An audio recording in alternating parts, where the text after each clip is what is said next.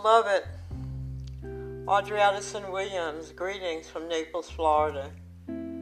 This is the 15th day of April, 2020, a day I shall never forget. It has been one very, very difficult and challenging day. Seriously, it has been about 5 days of just reeling and rocking.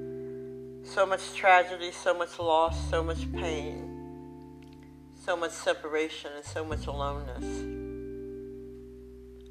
I want to speak with you a few minutes and share what's on my heart. And I'm not even sure what I'm going to say. I simply surrender my life, all that I am, into service to the highest possible good of